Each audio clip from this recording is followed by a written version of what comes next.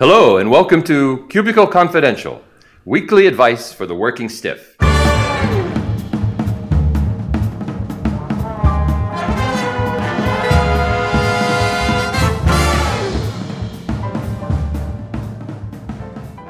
I'm Chris DeSantis, and let me introduce my new co-host, since Mary is not available at the moment, my good friend, Tim McClure.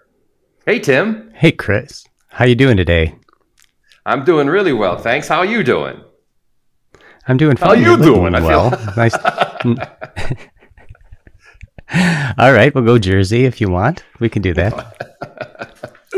So anyway, Tim, just listeners, Tim and I, actually, he was the substitute host. If you remember our last two episodes on strategy, I think it was Strategery. Strategery, thank you very much. And so Tim has decided Tim has decided to stay on for a little while Mary is absent. So anyway, Tim, why don't you tell them a little bit about yourself again so that you can remind them who you are and who we are to each other. Yeah, happy to do so. Hello, listeners. Happy to be back with you. So my background is in strategy and market research, a lot of strategic planning, voice of the customer work, and so forth. So hopefully bring an organizational perspective here and try to help the listeners navigate some of their workplace dilemmas. Looking forward to it.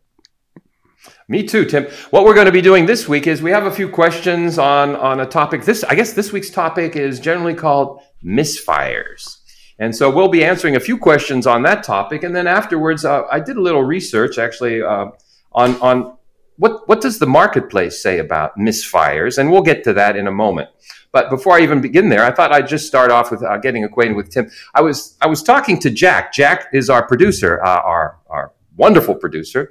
And he mentioned an interesting thing to me. He said, maybe we should start off with sort of decisions among us about what we like or what we don't like that relative to each other. And I thought, I went back to my childhood when he said this, because I was thinking, and I don't even know if Tim's old enough to remember this, but I was a big Godzilla fan when I was a kid.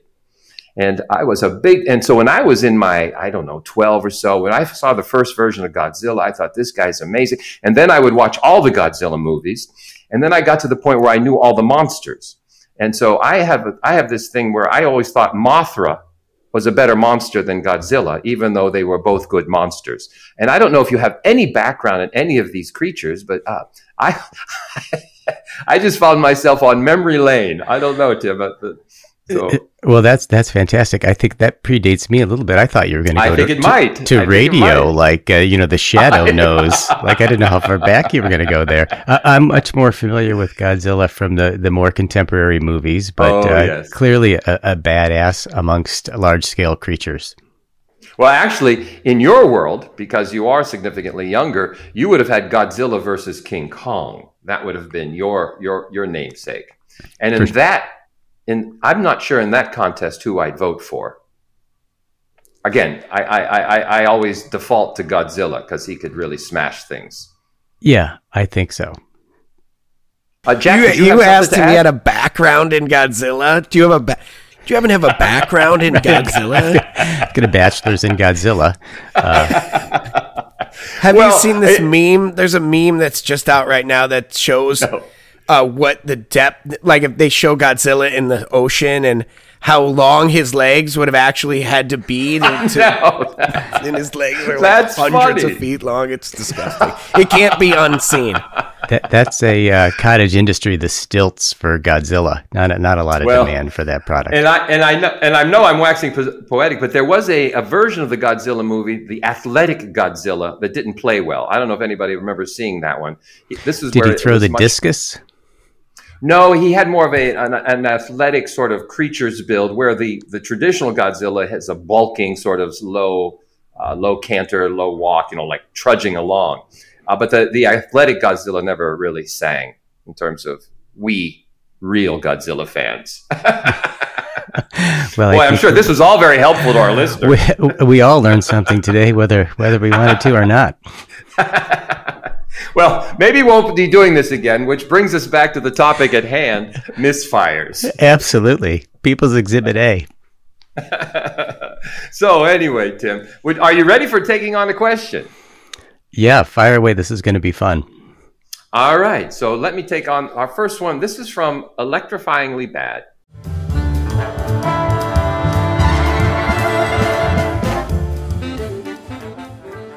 Hello, I'm working at a not-to-be-named car dealership, and we just got sent the company's new EV, I guess the electric vehicle. It sucks. I can't tell you how many things about that vehicle I don't like. On top of that, it's ugly. Corporate and the dealership have been telling us to tout its many features, but it makes a Pontiac Aztek look like a cleverly designed and executed SUV. That's funny. There's a joke about that out there. I can't bring myself to push this on unwitting buyers, but also I can't do without this job. Are there any clever ways to look like I'm towing the company line and not screwing over customers who are dumb enough to buy this thing? Once again, signed, Electrifyingly Bad in White Plains. Okay, Tim, what do you think? Wow, a doozy right out of the gate. So my first thought is, wasn't Pontiac also responsible for the Fiero? Not just the Aztek, but the Fiero, that kind of little sports car? That little plastic sports car. That was a horrible little piece of machinery as well. Maybe Pontiac will sponsor next week's episode. There is no more Pontiac. We play our cards right. All right. So White Plains. Whoa. Okay. So a couple things come to mind right away. One, beauty is in the eye of the beholder, right? And we learn in marketing, you are not the customer. So it's not necessarily your personal opinion about this car. It's, what the customer might think about it. So I would say try to set your feelings aside as much as you can. When we're talking about car shopping, the customer is self-selecting. So they didn't just wander in. They chose your dealership. And so I think they know what they're in for. So they must be at least curious about this. So, I think my advice here would be set your personal feelings aside. Try to, tout the features and benefits. And if this person has different tastes and is genuinely interested in this vehicle, far be it from you to stand between them and their dream car, if that's what it is.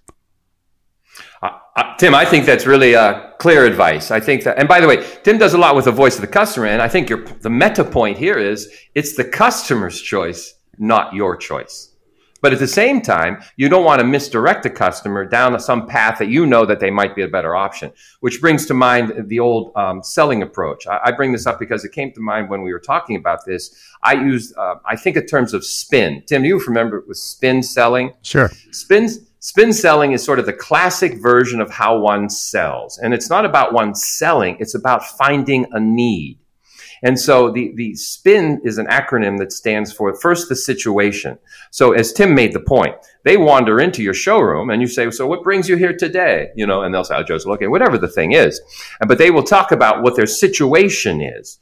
And then what challenges do they face? So when they drift over to an EV, in my worldview, an EV is about not having gasoline, saving on that money and all that. So anyway, what is the problem they're facing with this particular EV in terms of what it will solve? It might be a family issue in terms of numbers of people and so on. So when you hear their problem, then what are the implications of not solving that problem? Or what are the implications attached to solving that problem? So would you like it where you never had to pay for gas? Would it be helpful if you had a situation where the back door opens all automatically, all the things? And then what you do is the needs payoff. That is the end. The needs is, well, this car does these things. So the point I think I'm making here, as with Tim is making, is we're giving them something that is relative to what they want. And if it isn't what they want in terms of the needs they have met, then you should be redirecting them to other parts of the showroom with the vehicles that are more appropriate to who they are and what their needs are. Yeah, I that's a nice framework to sort of set this up. And I guess, somebody is interested in an EV, right? So does your dealership have more than one? If they don't have more than one, then it's binary. It's this one, or they're gonna walk out the door. If there are others, then it's sort of the contrast of this one versus that one. The first kind of mass successful hybrid on a mass basis was the Prius, right? And part of that car was to many people's eye ugly, but on purpose, because it was a status symbol. The owners of these cars wanted you to make no mistake. Look at me, I am driving a hybrid. They didn't want to blend in with the crowd like so many new cars do. So there are certainly buyers who have different motivations, and that's what they want. So again, understanding, as you've said, what is this customer looking for, and what can I do to put you in this car today? The other thing that our friend here from White Plains can do is, are other salespeople selling this car? Are they flying off the showroom? Are you the only one who has an issue? Do others have an issue? Maybe you could piggyback or eavesdrop on somebody else's sales process. Maybe there are features and benefits to this thing that you're not aware of. And so maybe with a little bit more information, you might have a different point of view on this thing. And again, if the customer wants it, it's your job to help them understand what they're getting and complete that transaction, get your commission check, and be on your way. Well, I like your point about the Prius as well, because I remember when it came out, and I remember an article, and this was years and years ago. Hey, I do agree with you. Hideous car. But I remember the article that's saying there was no economic case for making a Prius. So the businesses wouldn't have made it, but the buyer wanted it. And I think that's the key here. This salesperson is losing sight of the fact that it's what the buyer wants, not what you want. So, but anyway, I should wrap up with this joke, because there was a joke about the Pontiac Aztek. What do you call a Pontiac Aztek at the dealership? I don't know. What do you call a Pontiac Aztek at the dealership? A lifetime supply. That's like the old joke where the accordion player went to the store and left his accordion in the car, and he left the car unlocked, and he went in the store, and he came back out, and there were two accordions. That's funny. In fact, speaking of accordions, I know this is really off topic, and we're going on to the next question. My father used to play the accordion, and I did not know that. That explains so much. I know, but he played the accordion, and I did not know that because he never played it in our company. I found out years and years later, and so I bought him an accordion, and then it disappeared. I think he put it. It turns out he never enjoyed playing the accordion. Well, anyway, that was great. So, are you ready for another question? I guess it's up to you, right? Yeah, I can go with the next one here under our theme of misfires. Misfires. So this one is no tips if you do, no job if you don't in Geneva.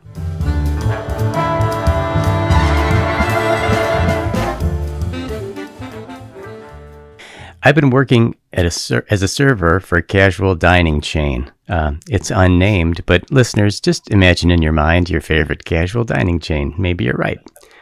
I know you folks have a lot of experience with restaurants and bars, so maybe you can help.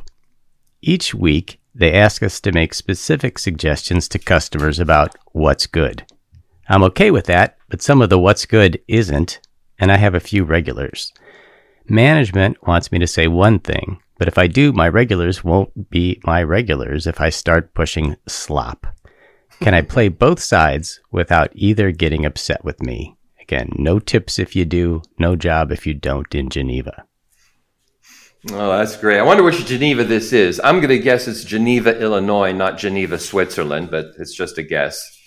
So, yeah, this was an interesting little question. It's actually, it harkens back to the one we just did, really, about the car dealership, about a conscientious salesperson does not want to foist upon somebody that which they don't want. So I thought that was nice. The word foist is such a good and underused word. It is a very underused word. I might use it again at a party. But anyway, coming back to this, again, I think the key here is honesty. You know what I'm saying? But this is a business. This is a business. They're trying to say, okay, these are the things we want to push on I hate to say push. We want to offer our customers. Now, what's interesting is that I think what she has to do is she has to play with the kitchen as opposed to challenge that. Meaning that, look, she's got to work with the people you work with. So what she should be finding out is asking, okay, what are the high margin items? What are the things that we sell to our customers that have the highest return? I understand features. I get the feature, but if I'm the restaurant owner, I really want to get the return. So what can I be doing to do that? So in that sense, if there's a way to sort of get them on your side and say, okay, I'm going to push these items more than the others. Not that I won't say about the slop items availability, but I will certainly tout the ones that are better. The second thing I might do is that the customers themselves get back to the kitchen saying what the customers are favoring. Meaning, what are their responses to the things you're serving? Meaning that I hear this all the time. The customers love the such and such, I don't know the ribs, but they don't seem to care as much about the chicken casserole or whatever the thing is that they're selling. And the point here is you're informing the kitchen about customer taste. So in that sense, the last thing I'll make a point around is you said you have a regulars. Well, I think in the regulars case, you would say, look, here's what they're touting this week. This is why they like it. I know that you like this. If you want to try it, I know your taste for this, but you're more neutral with them. But the people who don't know you could always then more evenly tout the new offering, even though it may not be to their liking. Anyway, that's my thoughts on this. What do you think, Tim? Yeah, it's really interesting. I guess my first question would be, why are we pushing these particular items, right? You mentioned they're high margin. Maybe they are. Maybe it's a new recipe from the kitchen that is actually good, and people just don't know about it because it's not familiar to them, and it's they're venturing into some new territory there. But really, we're at the heart of this sort of micro relationship that exists between diner and server, right? And so when you ask someone, do you like this, or how's the such and such, and they're pushing a special, it's sort of, I don't know this person, I'm kind of sizing them up, how high risk is this with my decision? You mentioned ribs. It reminds me of my brother-in-law who really likes to eat ribs, and he likes a very particular kind of ribs. So his strategy was always to ask the server in a very earnest and kind of excited way, do the ribs fall off the bone? And then if the server said, oh, why, yes, they do, he would say, okay, I'll have the burger, because that wasn't the kind of ribs that he wanted. And so he thought, if this person's honest enough to tell me that they don't do this thing that I've led them to believe I want, then these are my kind of slow smoked, a little more toothsome rib that I'm looking for. So we all figure out how to navigate these situations. But I'd want to go back to why are we pushing these things? Obviously, they want sales to be increased. Is that because we've got a lot of stuff? Do we have cases and cases of flounder or pork knuckle, and we just need to move this stuff? Why is it not selling as well as it does? And to that idea of slop, I know a lot of restaurants, certainly fine dining restaurants, they have kind of the staff meal, especially if there's a special. They all eat it, and they kind of go through the tasting, and can you tell that the artisan mushroom is in here, et cetera, et cetera. Maybe they could do that around some of these dishes that our friend in Geneva thinks are slop or unpopular. Let's have everybody eat it, including management, and let's get an honest reaction, and maybe we can make some tweaks, or maybe we just kind of move along from this menu item. Well, I think that's really sound. When you were talking about ribs, funny, I was out to dinner last night and we were talking about this exact same thing, not this topic per se, but ribs. And all my friends enjoy ribs. I'm an outlier. I just don't have an affinity for ribs. Do you? I mean, your brother does. Sure, brother-in-law, my brother as well. Yeah, I like ribs. I like certain kinds of ribs, but generally, the whole barbecue genre, I'm very kind of ready and willing to lean into that. I think, really? What we need for you is if Tom Ford could come out with a bib, maybe that would get you over your fear of the rib. It is exactly right. It's the messiness of the food that bothers me more than anything else. It's like these people, everyone's eating with their hands. I feel like I'm on the Flintstones. That's not something I like. But anyway, I know that's not, it's more. You made time around your Godzilla viewing to watch the Flintstone. That's good. You're diverse. It's so funny. When I was watching Godzilla movies back, I don't know, 50 years ago, no, it would be more than that, alone, I would do it really late at night because I live in a town outside of Pittsburgh called Sharpsville.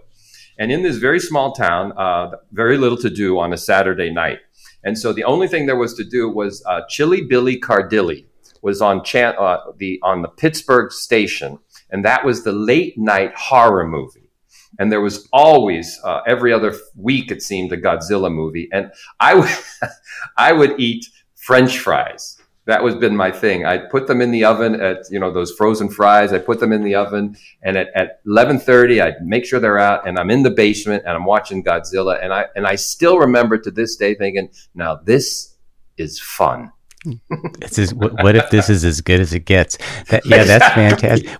Tell me again the name of the host. Sounds like Son of Svengoolie, which is what we had in the Chicago area. He was our version of Svengoolie. He was Chili Billy Cardilli.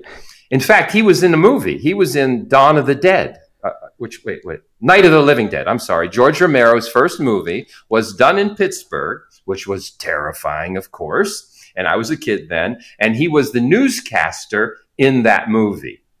So he was famous. Fantastic. I know, right? There's something you don't learn every day, people. Well, good luck to our friend in Geneva. Hopefully you can navigate the rough waters of the menu. Yeah. The other, by the way, now that I mentioned this earlier when we started the podcast, that we answered a few questions, and then the topic was misfires. And what I found was interesting, and we do this with subsequent episodes as well, is what does the internet have to say? And what I am always attracted to, and I don't know if Tim is as well, but these clickbait articles. 8 things you need to know, 3 things you need to know, a phrase you never would use. They all start the same way because then it asks you, okay, well, what are these things? Sure. And so I don't know. Are you attracted? Don't make this mistake. It's how do you not click on this?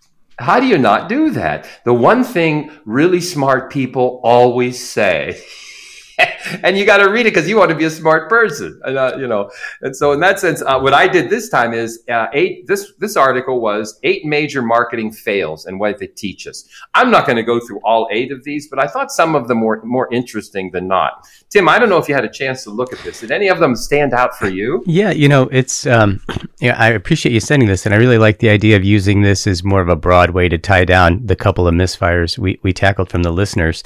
The one that stood out to me right away, because I kind of lived through this and spent a little time business-wise digging into this with clients, was the whole idea of the new Coke fiasco, which I think was the last one on the page.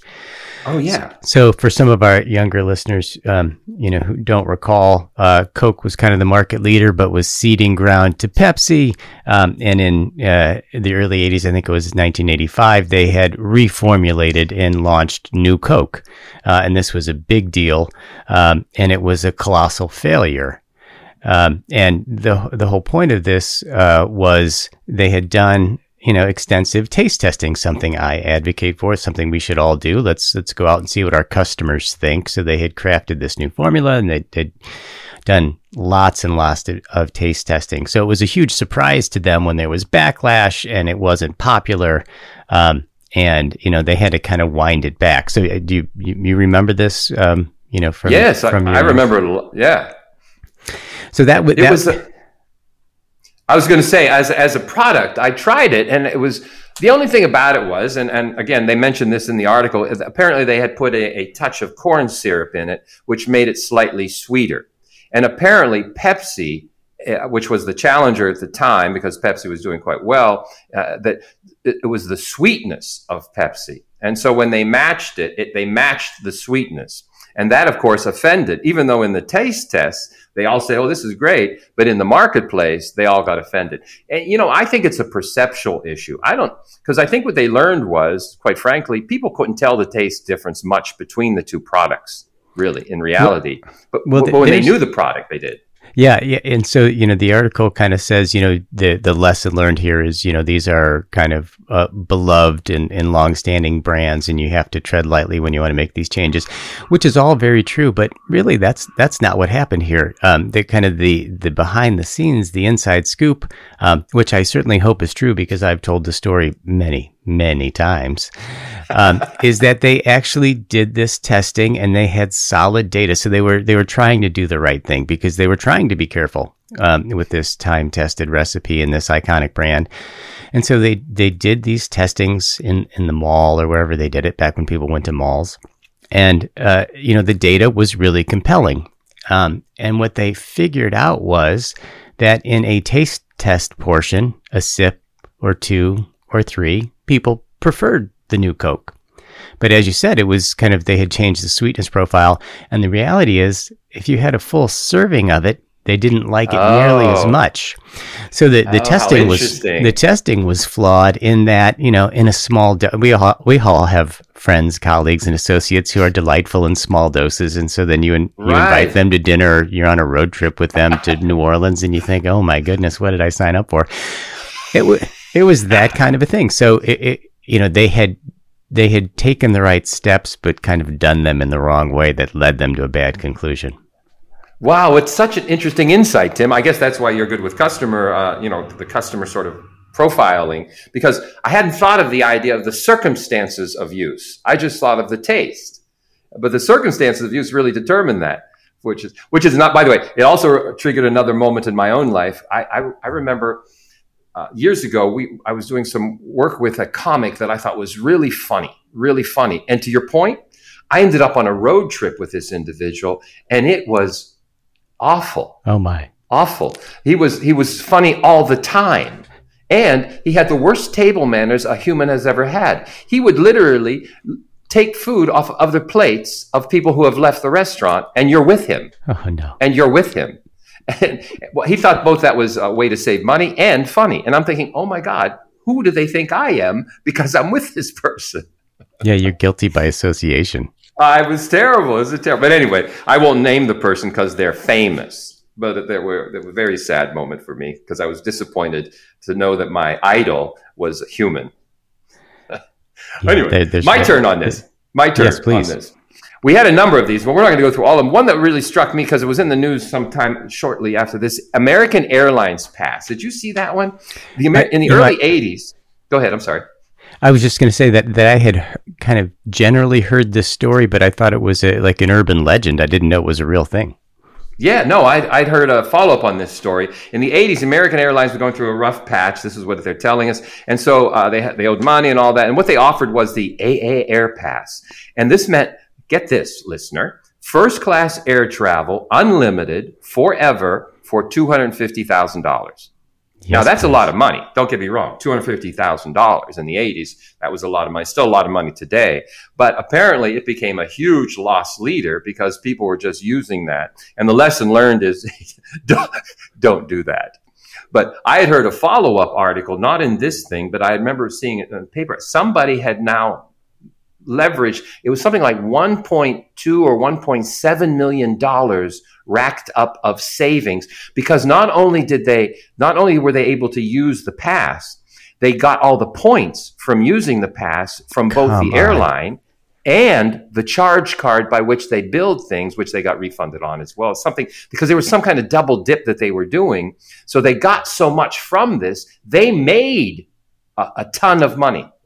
And I don't know how they did it, but it was a combination of points or everything, because they could sell the thing to other. It was crazy. So anyway, bad idea. Real bad idea. But that's amazing. First off, and I don't remember what year you said this was, but I'm sure it's a lot of money now. It was a lot of money then, but really, if you're just doing this once a month, it doesn't take very long to get your money's worth out of a ticket like that. And if you're getting the miles for the flights you're not paying for. Exactly. And then you don't have to use those, but guess what you're getting for Christmas this year? Another trip to Hawaii. It's exactly. And they were able to sell these points and trips to other people. And so he was accruing some of this back. I thought, whoa, this is a horrible idea for the airlines. And remember now, from the 80s, can you imagine flying first class all your life from the 80s, 45 years of first class? I would be taking trips for groceries. You know what I'm saying? 100%. Let's go to Rome. I'm out of milk. I'm